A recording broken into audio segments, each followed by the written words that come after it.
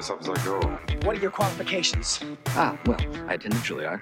I'm a graduate of Harvard Business School. I travel quite extensively. I have people skills. I am good at dealing with people. You just don't know when to give up, do you? I can do this all day.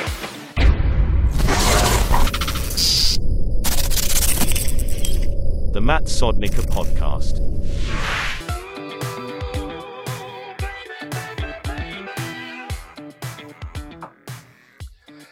Hey everybody, welcome to the podcast. This is Matt Sodnicker. Thank you so much for listening, for your guest suggestions. It means a lot, and we have been booking a lot of people through that way. And with me this morning from Seattle is Instagram friend and now live Zoom friend, Marley Blonsky. She's a bike advocate and also a fat Seattle-based bike adventurer. Marley, welcome, and thanks for making the time. It's so good to talk to you finally. Yeah, thank you. Great to meet you, I guess, maybe one day in real life. That'd be awesome. I would love that. I've seen your bike packing photos, and it looks like just an amazing experience. And from the cycling world, how did you get into bike packing and bike adventuring? That's a niche of a niche of a niche of a niche. Well, oh gosh, in 2013, I guess kind of a long story short, I got divorced. Doesn't need to be short. Fair enough. Well, it's kind of rambling to get to the point of going on bike packing adventures. But I got divorced. It was a pretty traumatic, awful experience, and had this car that I didn't want. And if you're familiar with Seattle, I was living on Capitol Hill, and it's a very dense neighborhood where cars don't make a lot of sense. And so I figured, I don't need this. I don't want it. How can I kind of regain a sense of myself? Because I was really floundering, just coming out of this marriage, and I was, 25 years old, and just really felt like I was starting over as an adult. So sold the car and decided I wanted to become a cyclist. I saw all these, and this is going to sound so silly when I say it, but all these like cool looking people, which I guess you'd call them hipsters, riding bikes. I was like, I want to do that. So that kind of started my whole bicycle journey. And then I fell in with a group that rode bicycles every Thursday night for the past, 13, 14 years. And every year they do a number of like big group campouts on bikes. And I had no idea that was even a thing. So like you're saying, like a niche of a niche of a niche. I found this group of people who did it and basically learned from them. And I was like, okay, here we go. And so my first trip, I packed way too much for one night. They all made fun of me. They were like, are you like moving into this campsite? Like, what is going on?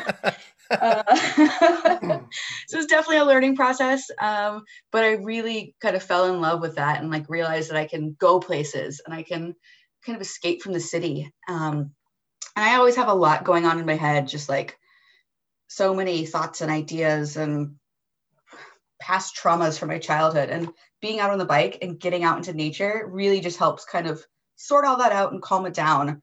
So after that first trip, I was hooked. So just kept doing it, exploring better setups and taking less things.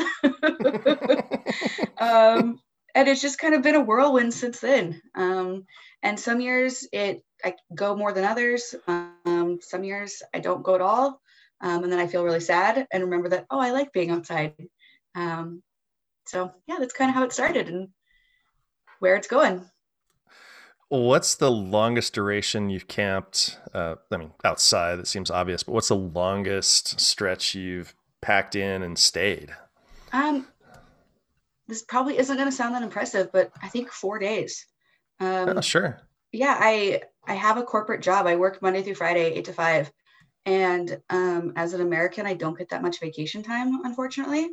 So I'm often, balancing vacation time versus like adventure time, and just trying to plan those details. I think the other thing too is I get tired. So you're a human being. Hold on. Yeah. Okay. And so I love the idea of going for like a week or two. I don't know if I could actually do it physically. I mean, I probably could, and I'm sure your body adapts. That's what I've heard from people.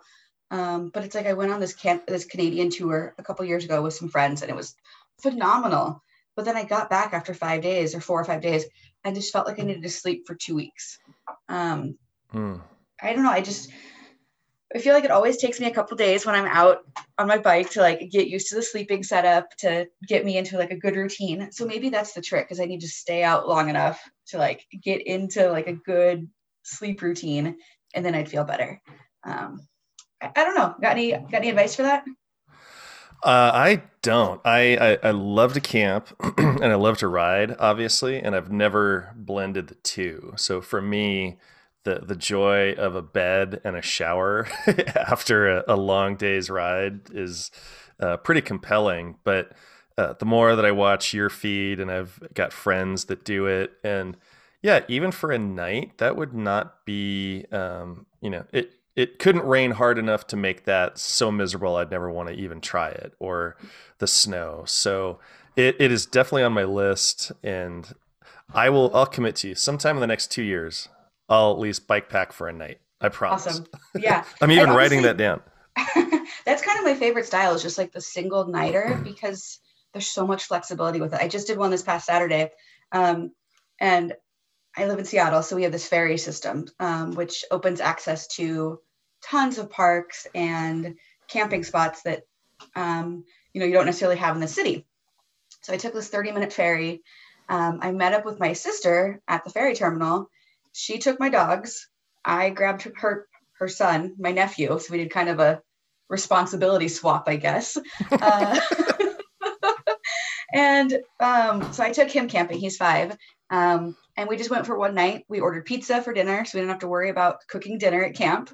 And then we went to a park that had a playground. It had a beach. And it was just so easy and fun and simple.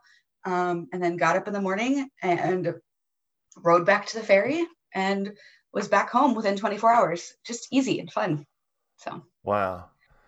Back to your question about, excuse me, about like the longer duration. I think the only point of reference I have is from my friend Nick Handy, who had done the Tour Divide, that self-supported race from Canada to Mexico, and took him, I'm just gonna say maybe 6 weeks to do it. And his, I'm not gonna say really recovery, but his body transformation was almost a year, because he went from that summer to, we were racing single speed cyclocross, and his body just over that duration of that trip just transformed him into just kind of maybe like a slow paced grinder, for lack of a better term. And he was a type of rider.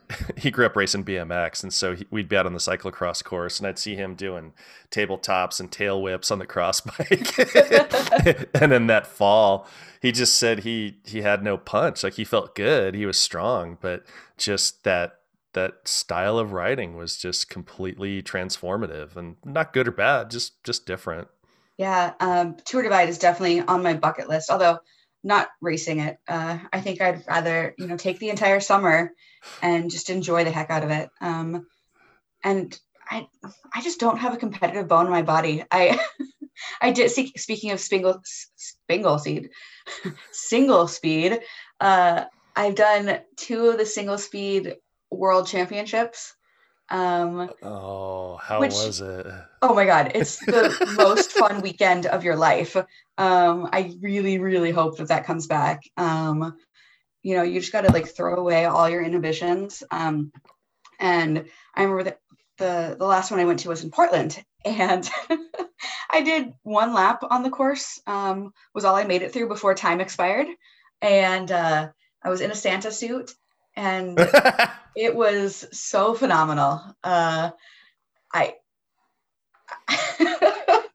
I say that even though like I'm not competitive. I don't know. Part of me really wants to, I was talking about this yesterday. I would love to actually try racing cyclocross, but part of the challenge is I've never had an appropriate bike for it. I've always had my Surly Straggler, which is a phenomenal bike, but I have it built up as like my everyday touring, commuting, grocery getter. So it's got fenders and a dynamo light, and like I'm not going to take that stuff off for a cyclocross race. But I do have a new bike coming that might work. So I would love to actually give it a try. And I've been riding a lot more this year. So it might be fun to actually try and be competitive in a couple of races. So we'll see. Well, no promises. Today is your lucky day because for the past 8 years. You're going to give me a bike? No. Good guess. Behind door number 2, though, I've been putting on Bandito Cross here in Colorado, and it started out as just a way that I wouldn't call what I did racing when I actually did official cyclocross because I was just at the back and slow and having a good time. But I had a bunch of friends that I would talk about this cyclocross experience, and it was just a bridge too far to get, the racing and the license and all this stuff. And so I put on unsanctioned races. So I pull a permit, I have insurance and all that. And I have a theme every year, and depending on the time of year. And so not last year, but 19, I think. It was in December, and it was Santas versus elves, and you had to have one of the 2 costumes. That's awesome. And so it's less a cyclocross race. It's definitely more towards like what single speed Worlds is, but we'll have a run up, and this tradition started a few years ago where there's a Stans injector full of whiskey. So when you come up, so that story is all to say that if you get out here, you won't need to ship a bike because we will find you a bike for the weekend. So awesome. Let's make that. Okay. So to be totally transparent, I now have potentially 3 trips to Colorado on the books. So I'm coming out there in August for Steamboat Gravel. Okay. Which that's a whole nother topic. And then coming out there in September for a work related trip. And then potentially Bandito Cross. Any idea when that's going to be?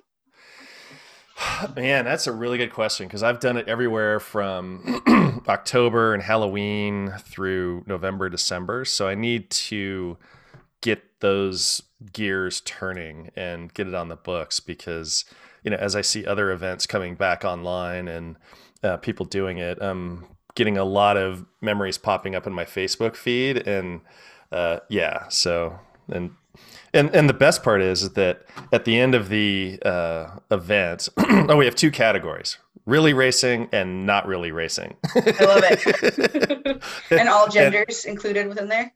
Oh, absolutely. Love it. Absolutely. All bikes, and at the end of it, the first time banditos, we do one of those little soccer kid tunnels. Yeah. And then I have a big sword and I knight everybody to welcome them to the Bandito Cross clan. That's awesome. So yeah, it's funny. And September's my birthday. So when you come out, we'll at least have to meet for a coffee or a beer or lunch. So definitely. I don't even know what city I'm going to. I should look that up. Yeah, that's down the road. Yeah. That's down the road. Yeah, it's funny because oh, go ahead. No. I was going to say, speaking of events, in the past 3 years, I don't know, time is a mystery to me. Every year, similar to you, except for 2020, have put on or helped put on an unsanctioned alley cat here in Seattle. And it's so much fun. It used to be called Girls of Summer. Now it's called Moxie Summer Jam. We changed the name to be more inclusive a couple years ago, and we're getting a lot of requests to do it again. So I'm itching to do it, but I got to talk to the co-organizer and figure out if we have the bandwidth to do it and if we're really ready. I think one of the joys of that event is the after party, and I don't know that I'm ready to ask that many people to come together yet. So we'll see. We'll see if we do it this year, or maybe it's a Moxie Winter Jam or something.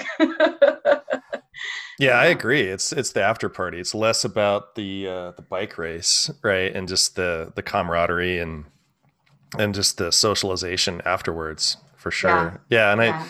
I even looked at it last year and just decided to push it, but we had to have a social distancing plan and a whole bunch of other things, and they had this odd cancellation party or policy, not super complex. We're not launching a rocket here, but still there was just some uncertainty and with lockdowns going up and down, kind of like, oh, well. Exactly. And I just don't want to put the community at risk. It's like you Correct. want to build community and create this inclusive, welcoming environment, but how awful would it be to like be a COVID super spreader event? Like, I said the same exact thing. I said the same thing. Like, not worth it. I don't want that kind of heat. No, not at all. So yeah, I think I interrupted you though. What are you going to say? Oh, I was just going to say that, you know, this podcast and the Warm Front actually spun out of the trauma of divorces as well. And the bike has always been, you know, for years, it was a place of enjoyment or fitness, whatever that looks like. But those rides and, you know, I've learned now that I can start creative endeavors without going through a divorce, which is, you know, a little bit cheaper and a lot less painful. But yeah, it's a wonderful discovery, right? Yeah. Yeah. And I look back on those days when I, you know, talk to somebody sharing that experience, and it seems so far removed. And it's kind of like for me, it's transformed a little bit into a powerful movie that I've seen many times, and it still has an impact, but just a lot less. Very, very similar. You know, that photo that I put up yesterday on Instagram had actually popped up in my memories of like 8 years ago today. And I was like, kind of hit with those Thanks, visceral Facebook. feelings. Yeah. Like I remember exactly where I was at when I found out that my partner was having an affair, and kind of exactly that like cascade of events and that terrible spring and summer. And then like just everything that came out of that. And you know, I think I've said this many, many times. I don't regret any of it. And I'm really grateful for where I'm at today. But I hate the way it happened. And there was a lot of unnecessary hurt. So I would just like, well, I've got the soapbox, implore people to just talk to your partners. Like, don't have a goddamn affair. Like, it's just not worth it. Like, might feel sexy and fun, but just have a conversation. And have the courage to really own up to who you might be, and just say, hey, I'm attracted to this person, or I'm done with this relationship, but just have the guts, just, you know, look in the mirror and have the guts to say it. Exactly. Yeah. Cause you know, not only did it like, you know, obviously ruin our marriage and the other couple's marriage, cause they broke up, but it really screwed me up for a lot of time to come, like learning how to trust again and feeling like I was capable and worthy of being loved. And I still struggle with that. So yeah, if you're considering having an affair, don't do it. I'm actually, you can see my face right now. Don't do it. I'm a really big proponent now of like open relationships, and just like recognizing that maybe like one partner or having one partner isn't the best or most realistic option for a lot of people, and expecting one person to be everything to you might not work out. But I'm also a big fan of letting people make their own decisions for their relationships. So whatever works for you.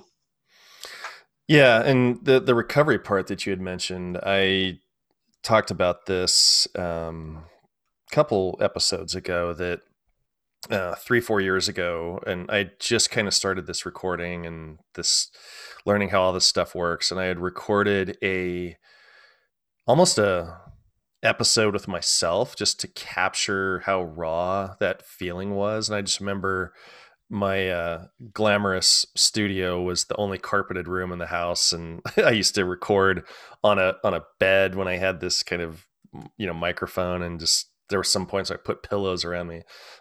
So it was not famous and sexy at all, but I had just dumped those emotions out, and I still have the file.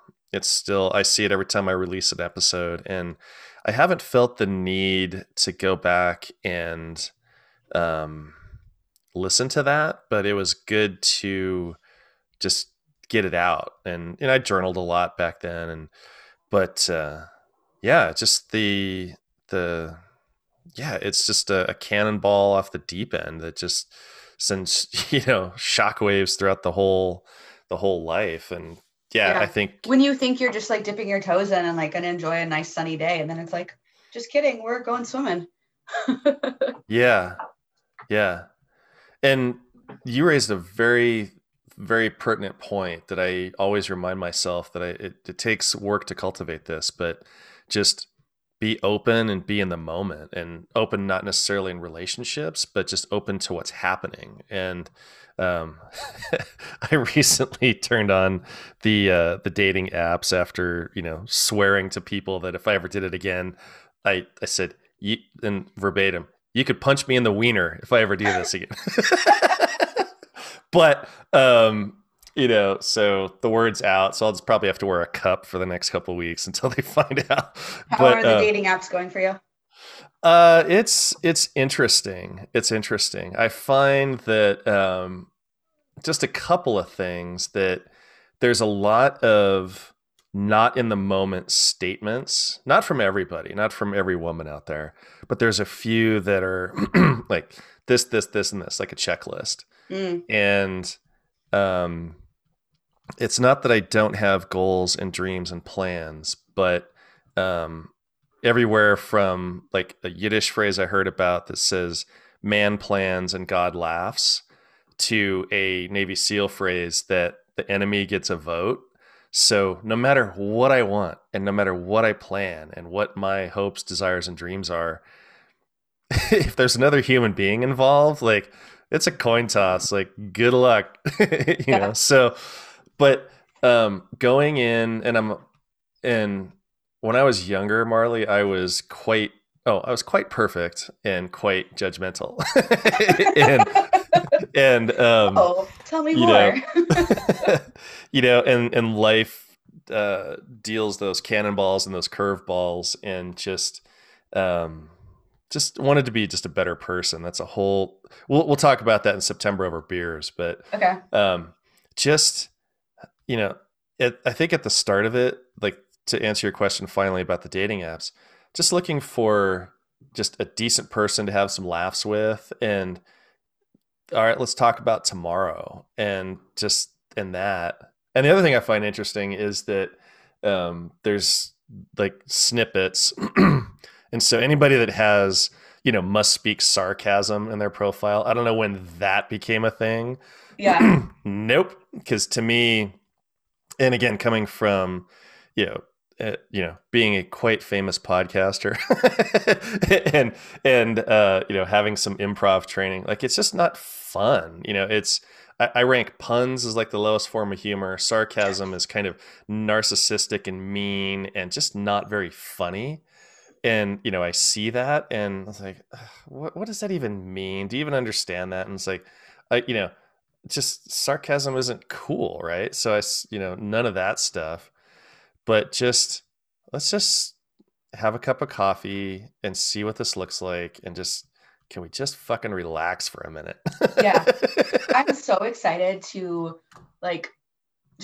and I don't drink that much, but to even go out to bars and just flirt with people in person. Like, I found myself at the grocery store the other day, almost asking my cashier for their number. And then I was like, no, this is inappropriate. They're at work. And if I was at work, I would not want that done to me. So I left. Then I don't know. I'm just thirsty, and I'm so sick of the apps. I don't know. I feel like I've been on Tinder for years, and that's not true, because I was I've been in relationships and off of the apps, and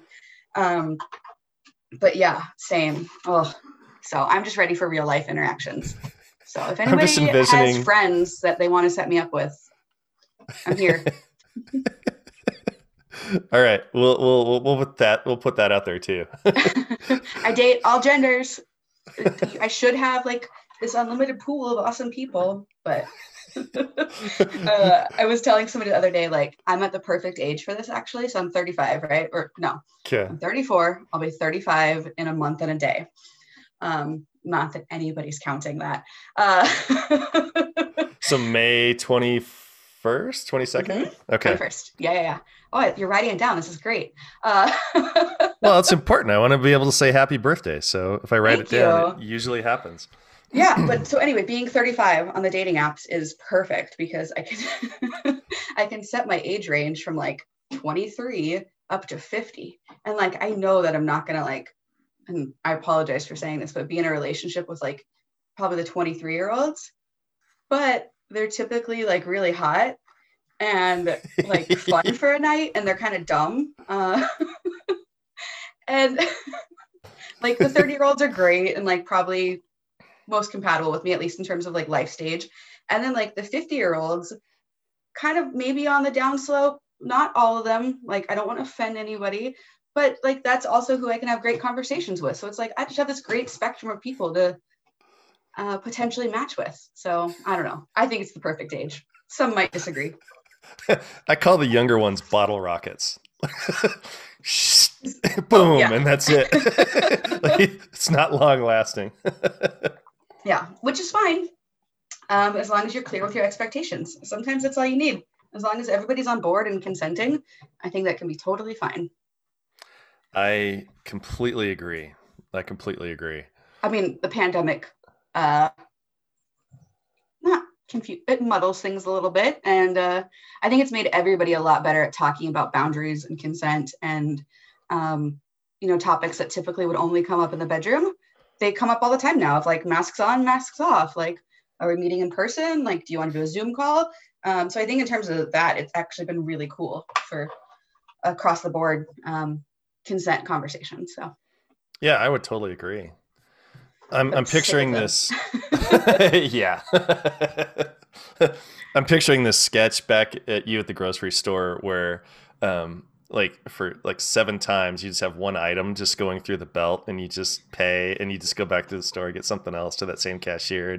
I mean, I almost went back yesterday to see if they were there again. And then I was like, no, Marley, like give it a couple days, like play the slow burn. Like it's like the Trader Joe's down the street from me. And the really funny thing is probably 5 or 6 years ago, I did the same thing, but it was this person who was like stocking cold brew coffee or something.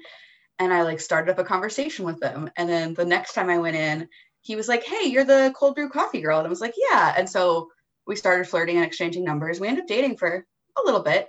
So this would not be the first time I dated a Trader Joe's crew member, if it worked out, after picking them up at Trader Joe's. A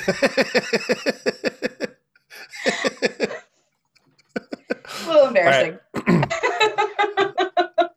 I'm going to give you just a little challenge. I'm going to give you 3 days to ask that person out. Okay. And don't overthink it. Okay. That means I have to go to the grocery store, which is exciting. Okay. I love Trader Joe's. So, okay. All right. and just try it. Like just go one item, just like, some ginger chews and then some mochi and then just kind of like circle back around. And then if they don't figure it out, after by like the 4th time through on the conveyor belt, then just like, here you go. Like the 4th time through, could just be your number. Phone number. Yeah. Yeah. That's a good idea. The problem is my Trader Joe's is kind of like, and I hope this isn't offensive, but kind of like Soviet Russia, where you have to line up outside because they only let a certain number of people inside. So it would be like, I get my groceries, go get in line again outside, come back in, go get in line again. Oh, okay. So it'd be a little delayed, but I can still do it, or I could just go at like a slow time. But that might make it even funnier. I don't have a lot of Russians listening to this podcast, so I think we're okay. Fair enough. But yeah, I don't. Did they ever do that for you in Colorado, like limiting the number of people inside of businesses? Yeah, and it seemed almost that it was business dependent. I was in Boulder over the weekend, and there was a tea shop that had 10 people max. So 1 in, 1 out. And then we went to a record store where everybody was masked up, and it was just, come on in. And so maybe it was because one is food restaurant and the other's not. I'm not really sure, but I have seen here in Denver, Boulder, Golden, just a huge variation in even like brewery to brewery or coffee shop to coffee shop, just the difference in policy or enforcement or whatever you want to call it. Yeah, that's interesting. Most places here are very strict about like whenever you're inside, masks on, Yes. unless you're like sitting down and eating, and then you can take your mask off. Correct. Which feels so strange to me. Like I still feel very weird going inside of places. I don't know if I'll ever get over that, or like if I'll ever go to a concert the same way again. Yeah. I don't know. So let's move on to being a bike advocate, and build that out for me a little bit, like your particular flavor of that. Yeah, so it didn't start with being a fat person and trying to get more fat people on bikes. It really started by biking around Seattle and getting frustrated with the infrastructure and feeling unsafe. There has been tremendous development in Seattle of bike lanes and safer routes. And that's, largely due to a lot of bike advocates working with the city council, the Department of Transportation, to put that infrastructure in place. But that's really where I got involved, because I was commuting to and from work and just had too many close calls with cars or pedestrians. There was one day, I want to say it was like, I don't remember exactly when it was, and I apologize, but I was on my route to work and had gotten to work, and probably 30 minutes later, my phone just started like blowing up with text messages. And it was like, hey, are you alive? Are you alive? Like, was that you? Was that you? And I was just like, what are you talking about? And there was a woman who was my age who had gotten killed like a block from my work. And that really kind of set into motion of like, okay, I need to do things. So just got involved from there basically.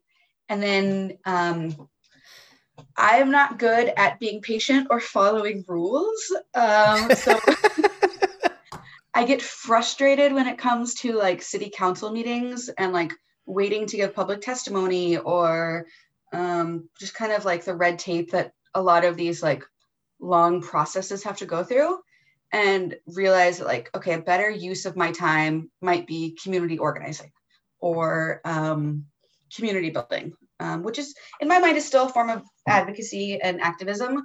But if I can get more people onto bikes and more people showing more people safe routes, like that's really where my skill set lies, and not necessarily talking to policymakers. Even though I don't mind that, it's just not my favorite thing. So it kind of morphed into that. Started writing on my blog. And then folks started asking me like, hey, what clothing are you wearing as a larger bodied woman? What bicycle are you riding? What saddle are you using? And then Instagram became a thing. And then it just kind of went from there. And realized, hey, I really do have this kind of wealth of information about being a fat person on a bicycle. Like 60%, depending on where you draw the line, of Americans are fat.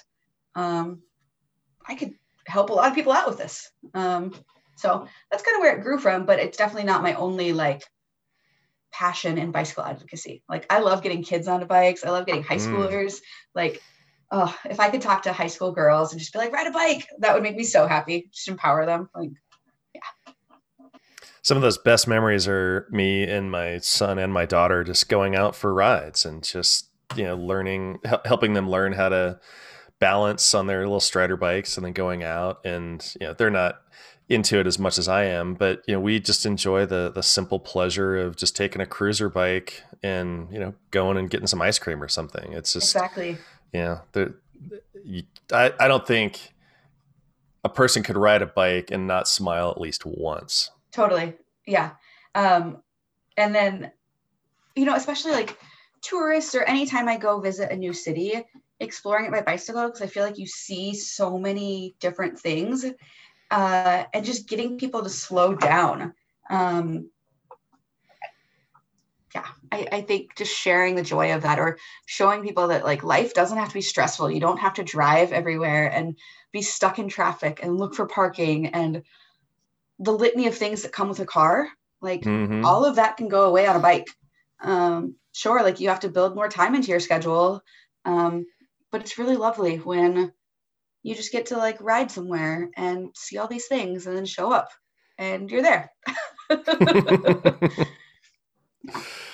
So what are some of the, like, I don't want to focus on like the, not the horror stories, but what are some of the challenges that you've experienced with bikes, the bike industry, bike shops? I can speculate, having worked in a shop and being a male dominated industry, and I'm not looking to, pile on and just shit on anybody, but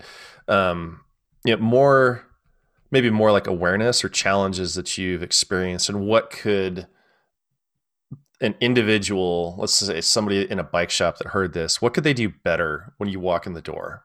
Yeah, I think the biggest thing that I encounter, and I still get this all the time, is the assumption that I'm a beginner. And I think this happens to folks all the time. If you walk into a bike shop and you're not fully kitted out, they just assume that you don't know anything about bikes. And that gets really, really frustrating. On some level, it can be, it's a weird caveat, because on some level it can be nice to have an assumption of no previous knowledge. But if I'm asking about rotor size for my disc brakes, clearly I have some level of knowledge, engage with me on that level. I think another frustrating thing can just be lying to me about weight limits or sizes. If I go into a shop and I say hey, do you have this jacket, or hey, do you have a rain jacket that would fit me? And they're like, oh, you can try this extra large. I'm like, no, I've tried that before. I know it's not going to fit. Do you have any larger sizes? They're like, oh, let me go look in the back. If you know that they don't make it in a larger size, just say that. It could be really, really frustrating. Also, I was riding a really lightweight road bike for a long time and constantly breaking spokes. And it probably took 3 different shops before one shop that I still go to and know and love and trust told me hey, these wheels might not be strong enough for, and he phrased it really well. I think he said for the type of riding that you're doing and the stress that you're putting on your bike. He didn't say anything about how much you weigh, but that was the implication basically. He was like, I think you'd do better if, you got some wheels with more spokes and that were a little bit stronger and more durable. And we did that, and that solved all my issues. So I think just really being honest with people. Fat people, we know that we're fat. We know that we put more stress on things. You're not going to surprise us with anything. So I think those are the biggest things. Just coming at it from a sense of empathy and honesty. If you don't know the answer to something, if somebody asks you, hey, what's the weight limit for this carbon bicycle? And you're like, I don't know. Research it together. Go over to the computer and pull up the bike manual, and you'll find it in there. It's okay to say that you don't know, and that's way better than lying to somebody and saying oh, it's fine. You weigh 300 pounds, you're fine. That's not true. And I've had that happen before. So it's beyond sales 101. It's just basic conversation skills. Just ask a question, just be interested and be honest. It's not that hard.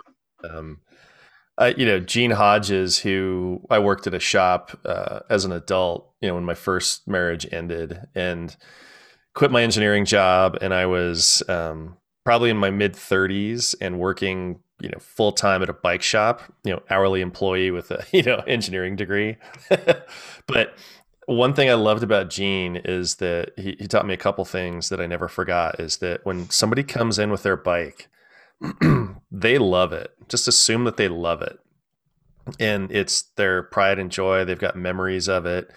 And there's always something newer, shinier, faster, lighter, more expensive. But this could be their grandma's bike, or this could be the bike where they met their spouse or something like that. So, don't ever insult somebody's bike. And and Trek, to their credit, this was back in 2007, maybe. They actually had a sales training course, and part of it was just the difference in speaking to a female customer. And not, I don't think mansplaining was probably a term back then, but that's kind of where they were going with it. And just, not overwhelming somebody with data, speeds and feeds and weights and gear ratios and blah, all the all the nerd engineer cycling types. Just where do you like to ride? How much do you ride? Just ask a bunch of questions, and that would definitely be, and that would help the bike industry a ton, and just a shop. I think part of the underlying issue though too is like the value and how much we're paying these bike shop folks. Like it's really hard to expect a high level of service and engagement when sometimes like I worked in a bike shop and it was really hard for me to make a living. Seattle's an expensive city on a bike shop salary. So I feel like it's one of those things where we need to elevate it to a profession that's valued, and then give the folks the proper training and, expect a level of professionalism from them. But I know a lot of the bike shops around here, especially the bigger brand ones, they hire college kids because that's who can afford to make those kind of wages. So I think it's a larger industry issue overall too. Oh yeah, it's a lot of pressure on the supply chain, and then at the retail side, it's a tough nut to crack for sure. Yeah. Absolutely, for sure. Well, I mean, it's been wonderful watching your Instagram feed because, not that I wasn't aware that there were larger people out on bikes, but you and Ebe from XL Biking, and just seeing that, like, and when I've been trying to engage people on social media, I just want it to be someone that I would ride and have a beer with. And I don't care how far we would go. I don't care what bikes we're on. Just the messaging and the things that people are posting on Instagram. It's like, oh yeah, we would totally be friends in real life.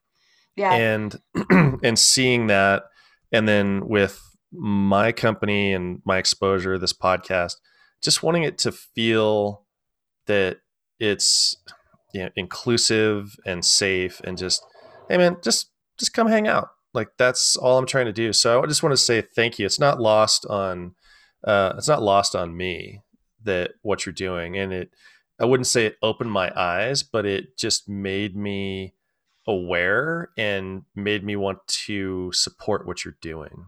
I really appreciate that. It's funny because, sorry, I have a coworker IMing me, even though it says do not disturb right now. Just yell at her. Do you know who I'm talking to? Send me an email, please. I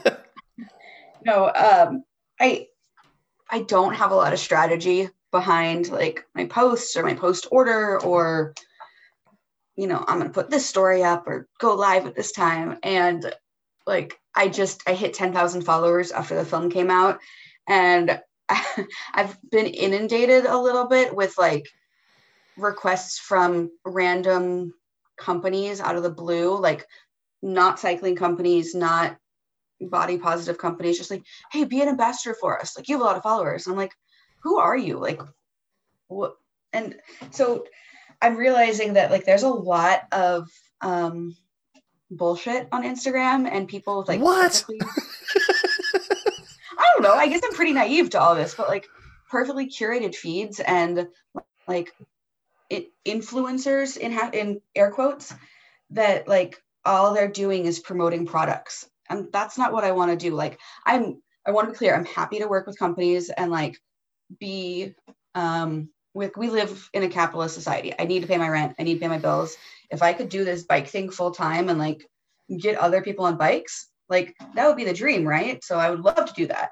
But I also like want it to be authentic. Like I want people to know who I am. I want them to be excited to ride bikes, not because I put up a post of me like posing cute next to my bike with like a perfect background. Like that's not who I am. So, and I think it really resonates with people that you don't have to be that way to enjoy riding a bicycle.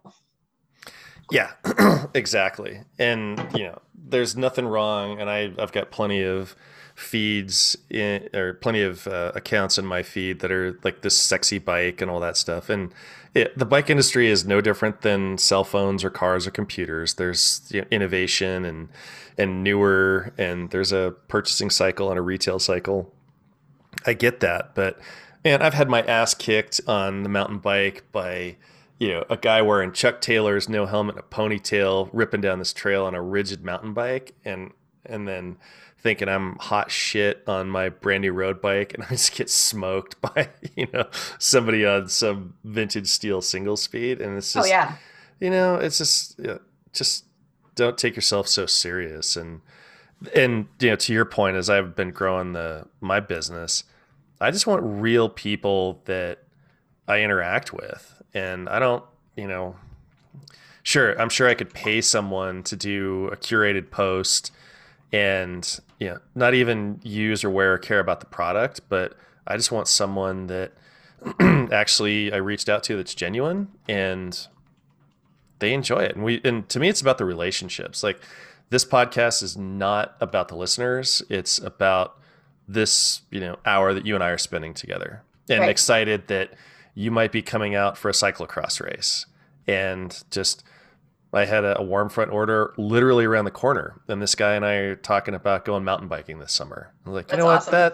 That's great. That's, it's something that, big XYZ bike company, the CEO, he's not doing that anymore. So yeah.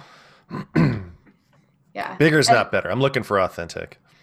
Yeah. And finding that fine line. And like, I'm even realizing that on my own Instagram feed, like when I had 3,000 followers, it was a lot easier to like respond to every comment and like get to know folks and actually like go for rides with people. And now with almost, I think 11,000 or something, I don't know, I don't keep up with it. It's really hard. I miss messages, and people are so supportive, and I really do want to engage with them. And I feel like I run the risk of like not being responsive to people. Actually, I got an email yesterday from somebody that was like, I've emailed you 3 times and I feel like you don't like me because I'm just not popular. And I wrote back and I was like, I am so sorry. Like, I have a full-time job and 2 dogs and a life. Like, emails aren't my first priority. And they wrote back and they were like, I'm so sorry. I was like, just don't. Like, yeah. And maybe I'm being a jerk by like revealing this, but empathy, like, right? Yeah. That email really took a lot out of me, because it's like people just have these expectations. And it's like, at the end of the day, I'm just a person. Like, it's weird, but I'm just a person, like trying to get through the day, just like everybody else. What was the film you mentioned? The film that came out?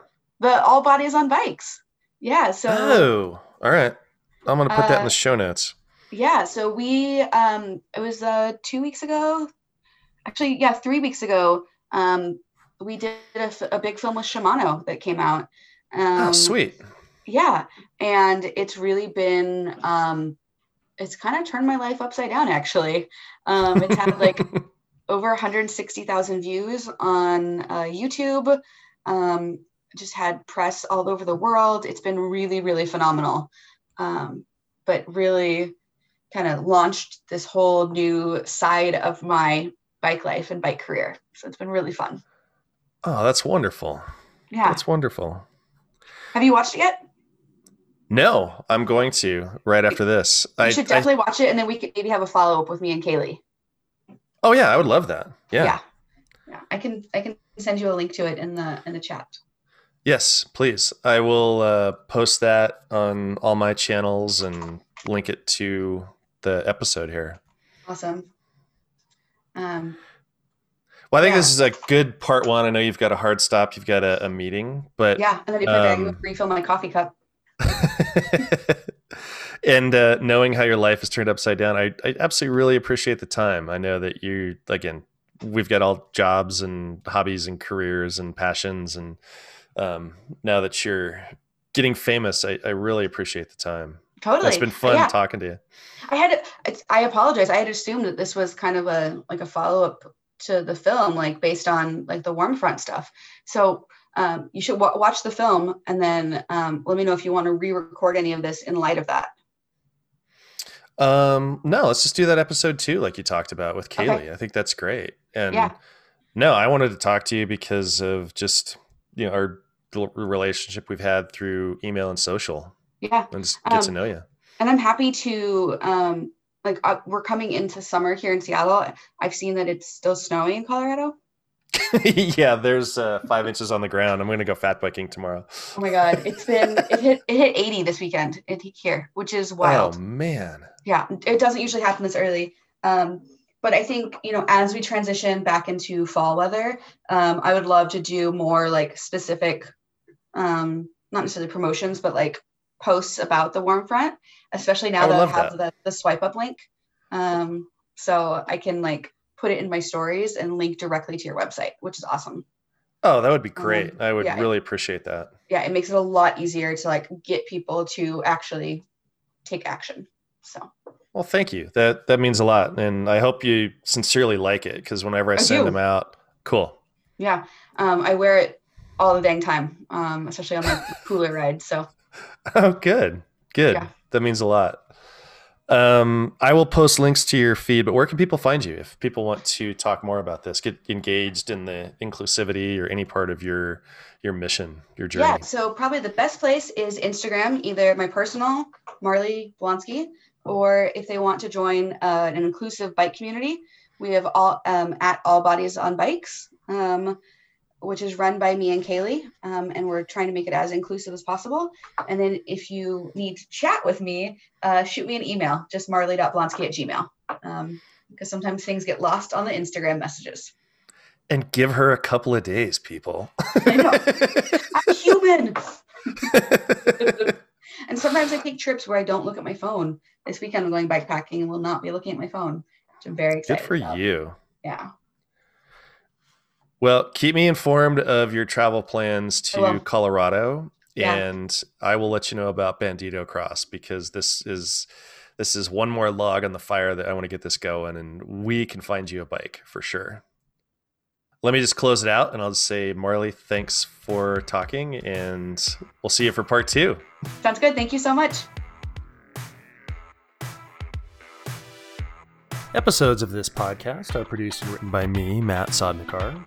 The intro was engineered by good friend Cole Weinman, and our original score theme song, Retro Funk, was composed by previous guest and good friend Randy Wiafe. I also have 2 requests.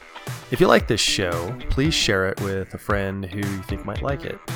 And also take the time to show them how to listen to a podcast, either on Apple, Transistor, or Spotify. And I know you know somebody out there that would make a fantastic guest. And if you do, please shoot me an email to podcast@thewarmfront.com. Thanks for listening.